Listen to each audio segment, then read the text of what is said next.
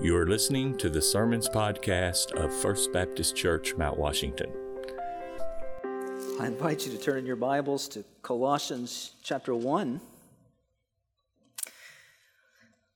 We've come this morning to one of the greatest paragraphs, I think, in the New Testament, verses 15 through 20 of Colossians 1. It's an extraordinary paragraph because it has this capacity, I think, to overwhelm the finest biblical scholar, and at the same time just to humble the most ordinary believer, as Paul talks about the glory of Christ, who he is and what he has done for us. And I want to take a couple of weeks to look at it together. So we're just going to look at verses 15 through 18 this morning, and next week we'll look at verses 19 and 20.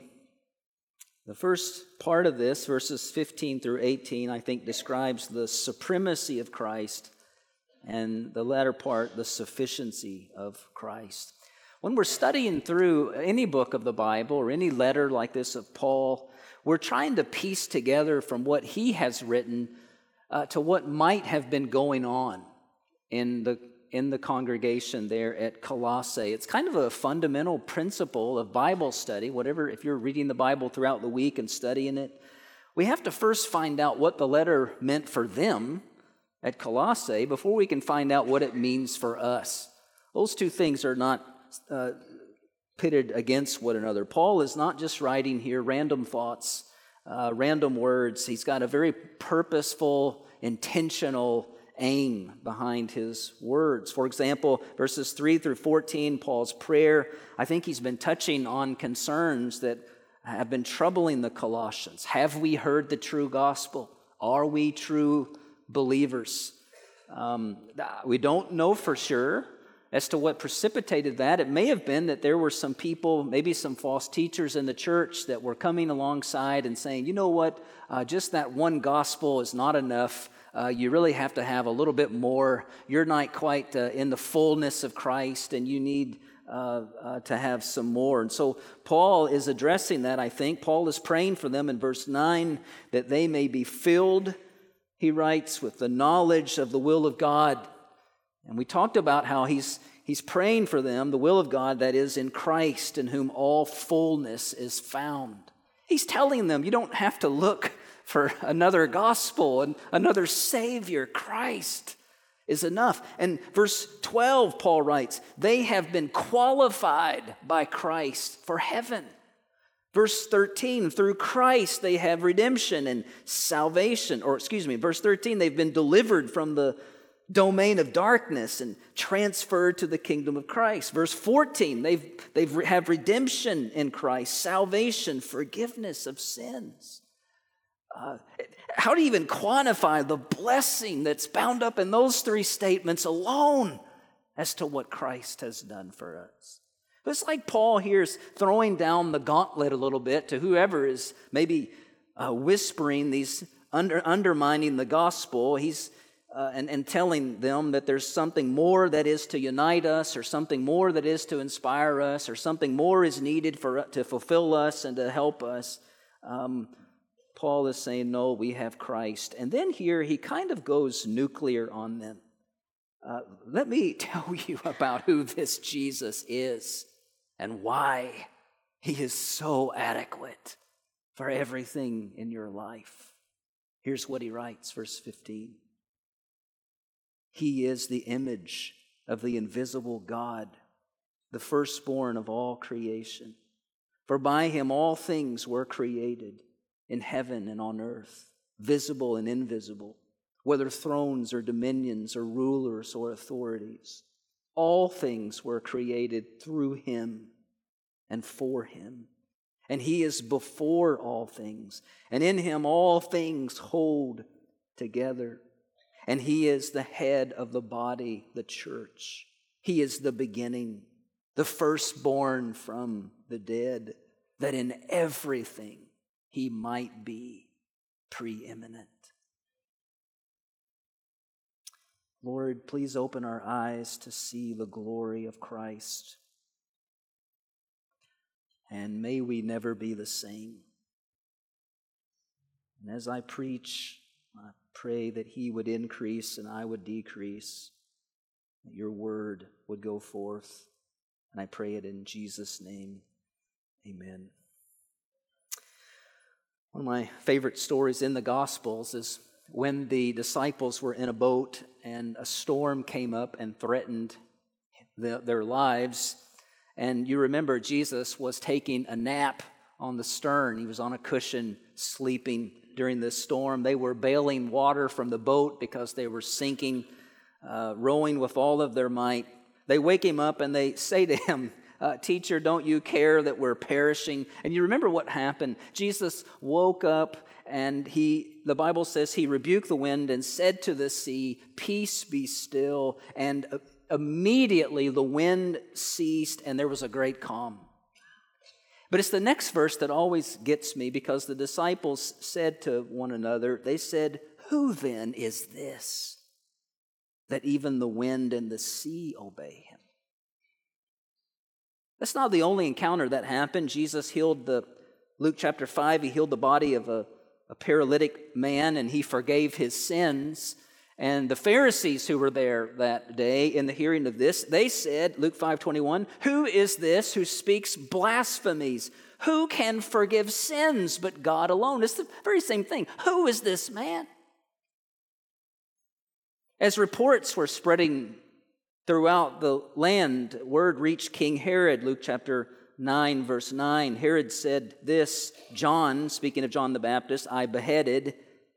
But who is this about whom I hear such things?" When Jesus came riding into Jerusalem on a donkey, that's the day we'll celebrate soon on Palm Sunday, the reaction of the crowd, Matthew 21, verse 10, when he entered Jerusalem, the whole city was stirred up, saying, "Who is this?" There's no question, perhaps, as profound and fundamental and eternally significant than this question, who is this Jesus? And perhaps a follow-up question, do you know him?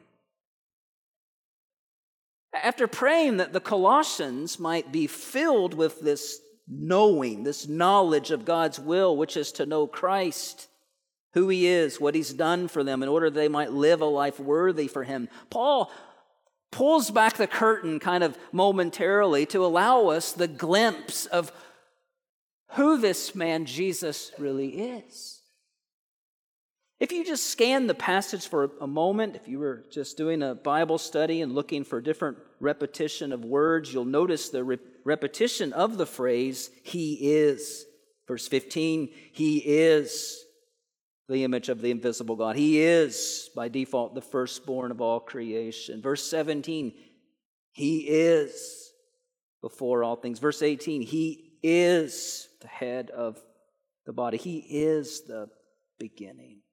This is about who he is. And notice, secondly, the repetition of the word "all," which just fills the passage. Verse 15, he's the firstborn of all creation. Verse 16, "For by him all things were created, all things created through him." Verse 17, he's before all things. In him all things hold together. Verse 19, in him all the fullness of God was pleased to dwell. Verse 20, he's reconciling himself to all things.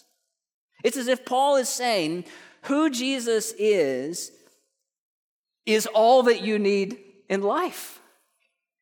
Who Jesus is sufficient for salvation. It's sufficient for purpose and direction.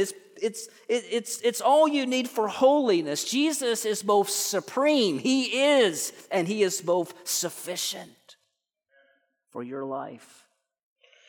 We're just going to talk about the supremacy of Jesus this morning. Notice Paul notes first, he is supreme in eternity.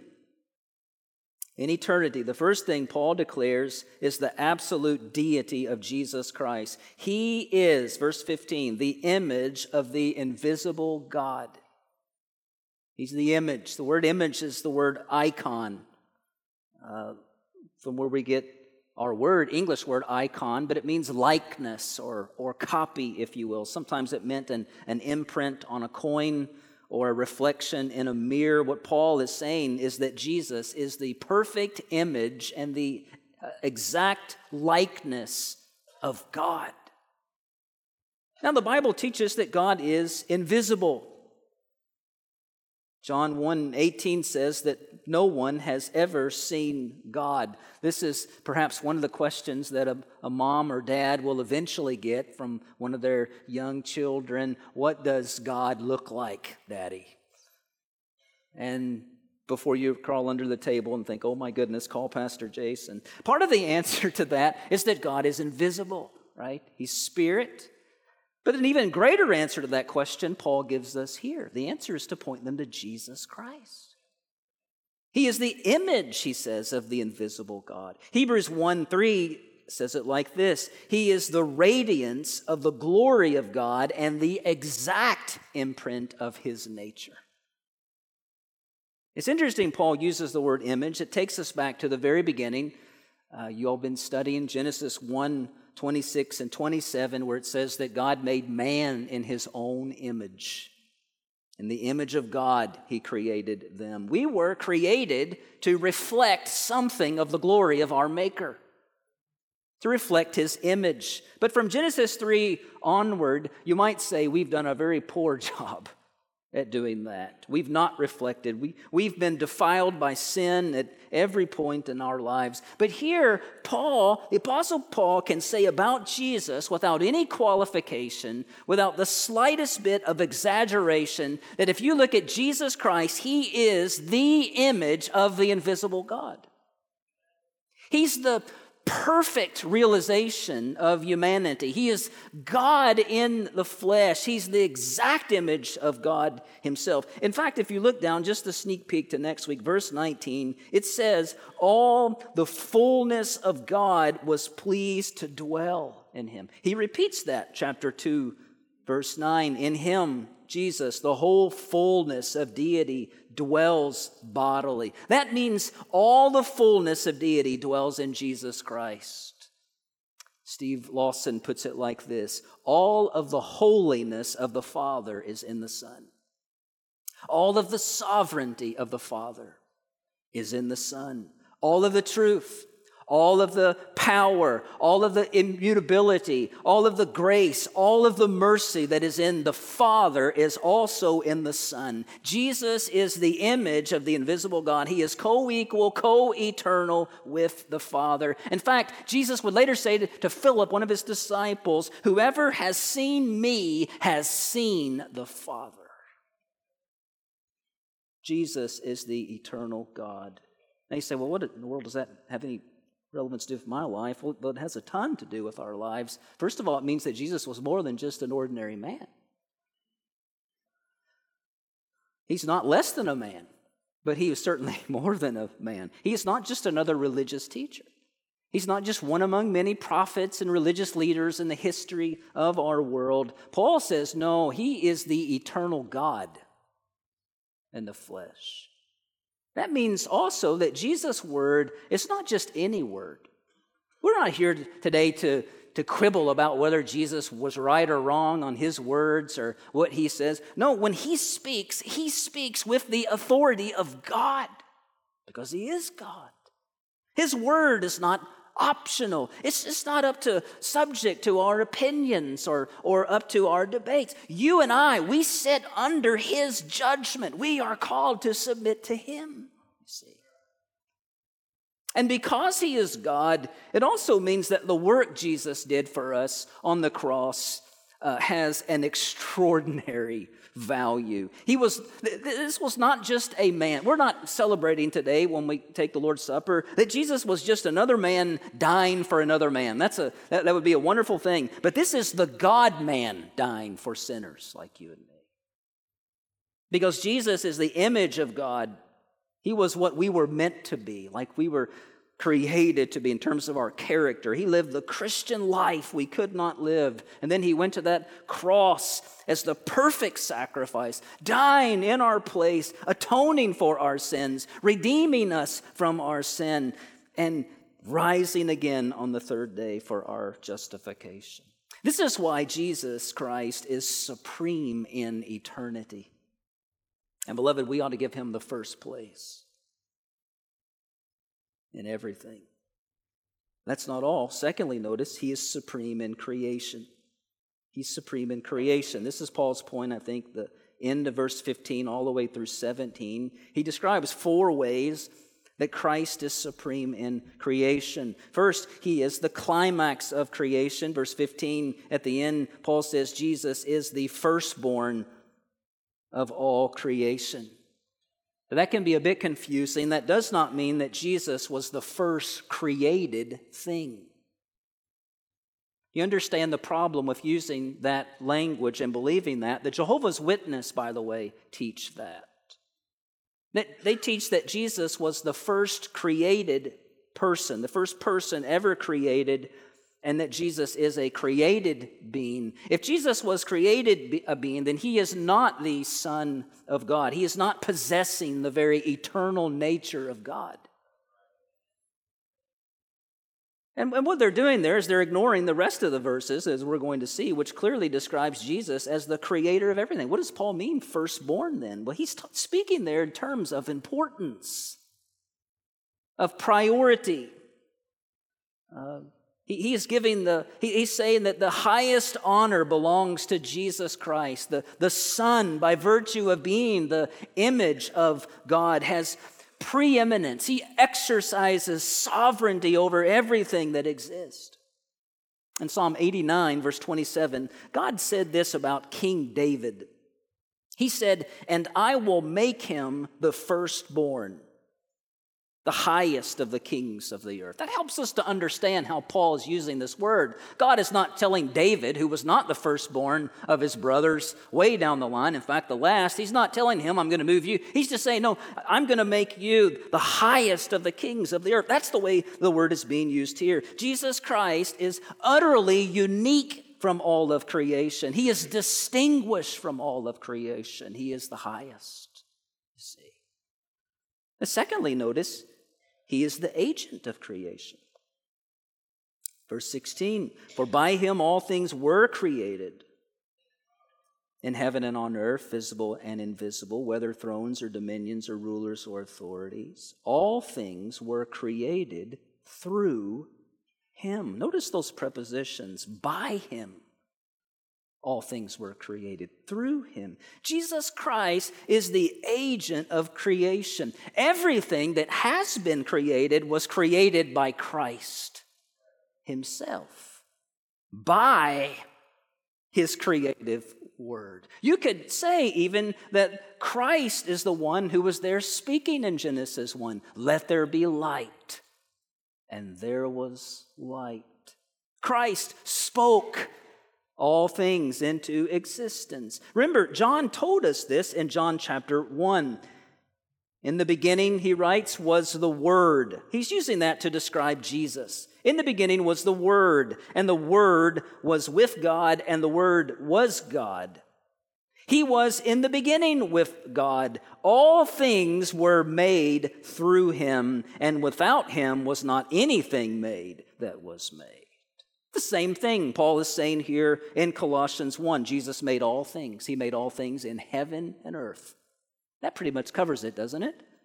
Sun, moon, stars, galaxies, far as you can think about in your mind, to everything you can see on this planet, visible and invisible, plants, animals, all the way down to molecules, if you will, and atoms, and all of those different things, gravity, thrones or dominions, he says, rulers or authorities, that is earthly kingdoms, that is spiritual kingdoms, angels, all things, he writes, were created through him. Jesus is the agent of creation. Third, he is the goal of creation. It's found in that little phrase at the end of verse 16, "and for him." All things were created through him, and it says, for him. Now that's a bit of a shocker today if you walked in and thought all things were created for you. No, for him. It's all his. Whatever exists today exists for Christ. Everything began with him, and it will all end with him. He is the beginning and the end. All things came about at his command. All things will return to him at his command. He's the Alpha and the Omega. Sam Storms put it like this: he is the reason, he is the goal, the aim, the intent, the point, the purpose, the end. I don't have enough fingers. The terminus, the consummation, the culmination of every molecule in this universe, that he might be glorified and praised and enjoyed forever. Paul said it like this in Romans 11:36: for from him and through him and to him are all things. To him be glory forever. One day, everything will give him glory.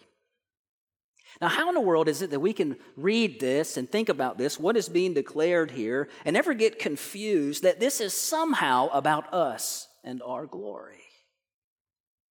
As one writer put it, God did not create the world so that he could have you. He created the world so that you could have him. Don't get that backward. So that we could find the greatest joy in the universe as we reorient our lives away from ourselves and toward him. J. Vernon McGee, many of you still listen some to his radio program. He once said this. He said, friends, this is God's universe, and so you're going to have to do things God's way. You may think you have a better way, but you don't have your own universe to do it in, he said. McGee goes on, he says, just go and create your own universe, come up with your own rules and run it the way that you want to. But until then, he says, this is God's universe. You're in God's universe. You're on God's planet. You're breathing God's air. You're drinking God's water. This universe and whatever else exists owes all of its existence to God. Christ. Fourth, he says, he is the sustainer of creation. Verse 17, he is before all things, and in him all things hold together. Notice that he existed before all things. He is eternal. He is creator. He says it again. Then having created all things, he says, I want you to know he continues to hold all things together. Hebrews 1 verse 3 says something similar. He upholds the universe by the word of his power. The very word that he used to create everything, that very word sustains the creation that has been made. That's fantastic to think about, isn't it? You know what is keeping the earth on its rotation right now? Do you know what's keeping the on its axis? Do you know what's keeping the laws of gravity working? And thermodynamics and inertia and all those other things? Do you know what's keeping all of those physical laws going? Do you know who it is? Jesus is, the Bible says. Apart from his continuous sustaining of this, everything would disintegrate. What a thought. You know, again, it starts to beg the question here. If we're truly understanding what he's saying here, why in the world will we ever look to anybody else for meaning and purpose and salvation? Do we not believe that he knows what is best for our lives? Will we somehow doubt that his word is true? Do we not think that he knows what's best for our church and how to be the church? Do you think that he is not qualified to tell us what is right and wrong from his word? That we know more because we're smarter? Do we not think that he knows what is best to fix our broken, messed up lives and marriages and relationships and problems? My goodness. Every heartbeat, every flutter of your eyelid, every step that you take and every breath that you take is sustained by Christ. That's what he's saying. Even those of you who are listening to this and you've yet to confess him as Lord and Savior, he's sustaining you. Which again begs the question, who do you think you are? Not submitting to this God.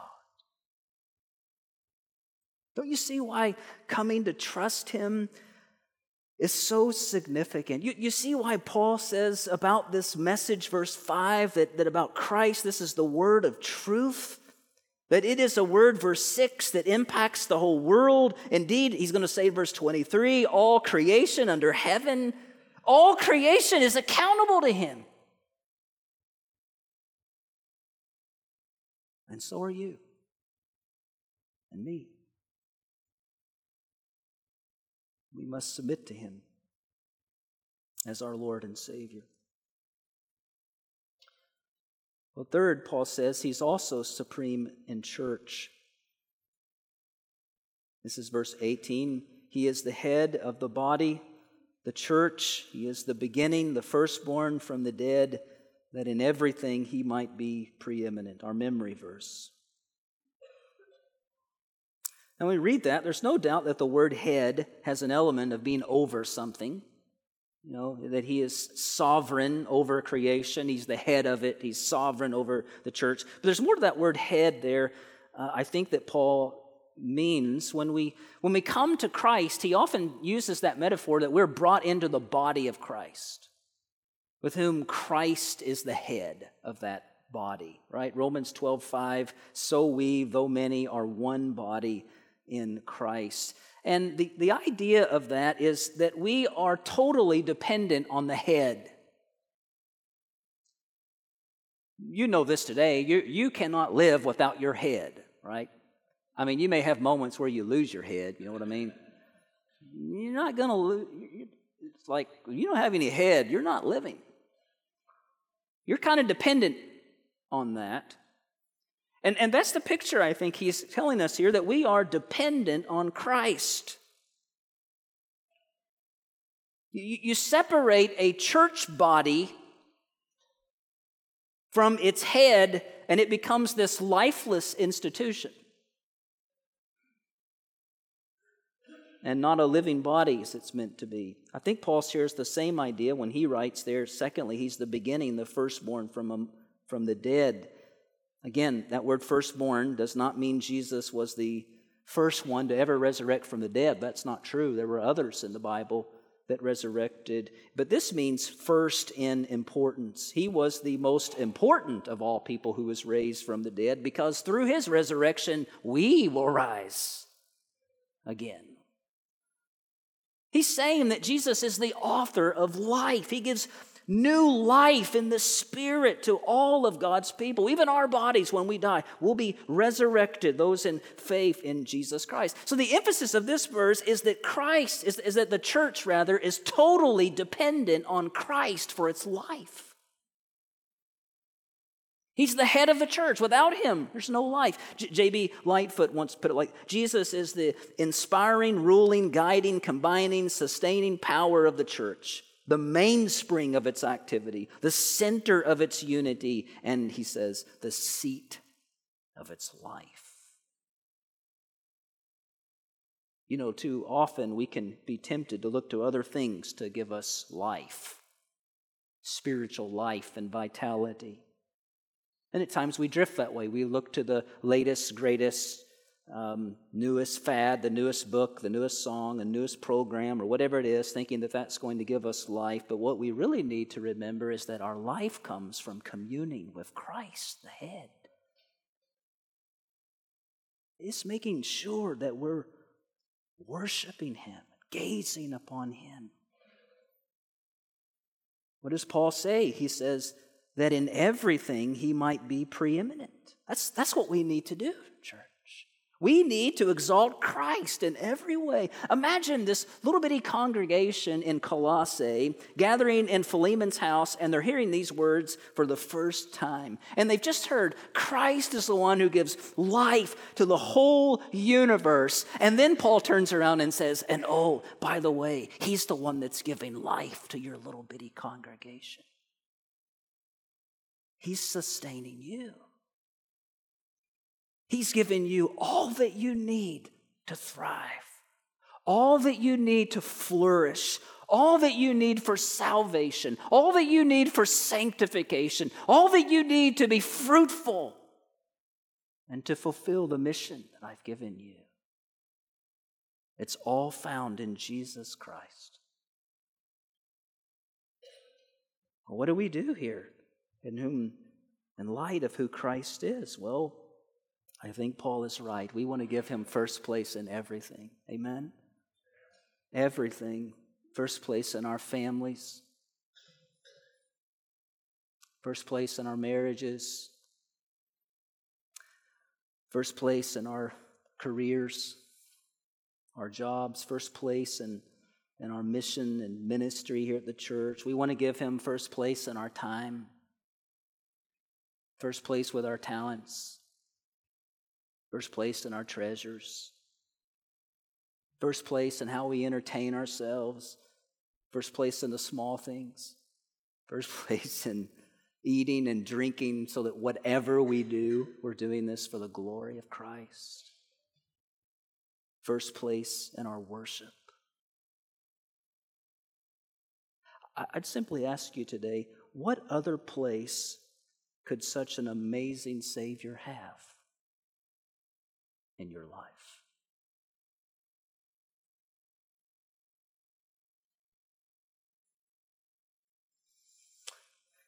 Lord, please open our eyes to see the glory of Christ, that he might have preeminence in everything.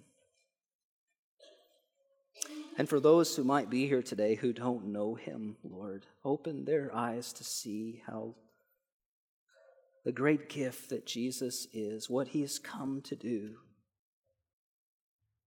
And may they humble themselves and put their faith in Jesus Christ as Savior and Lord.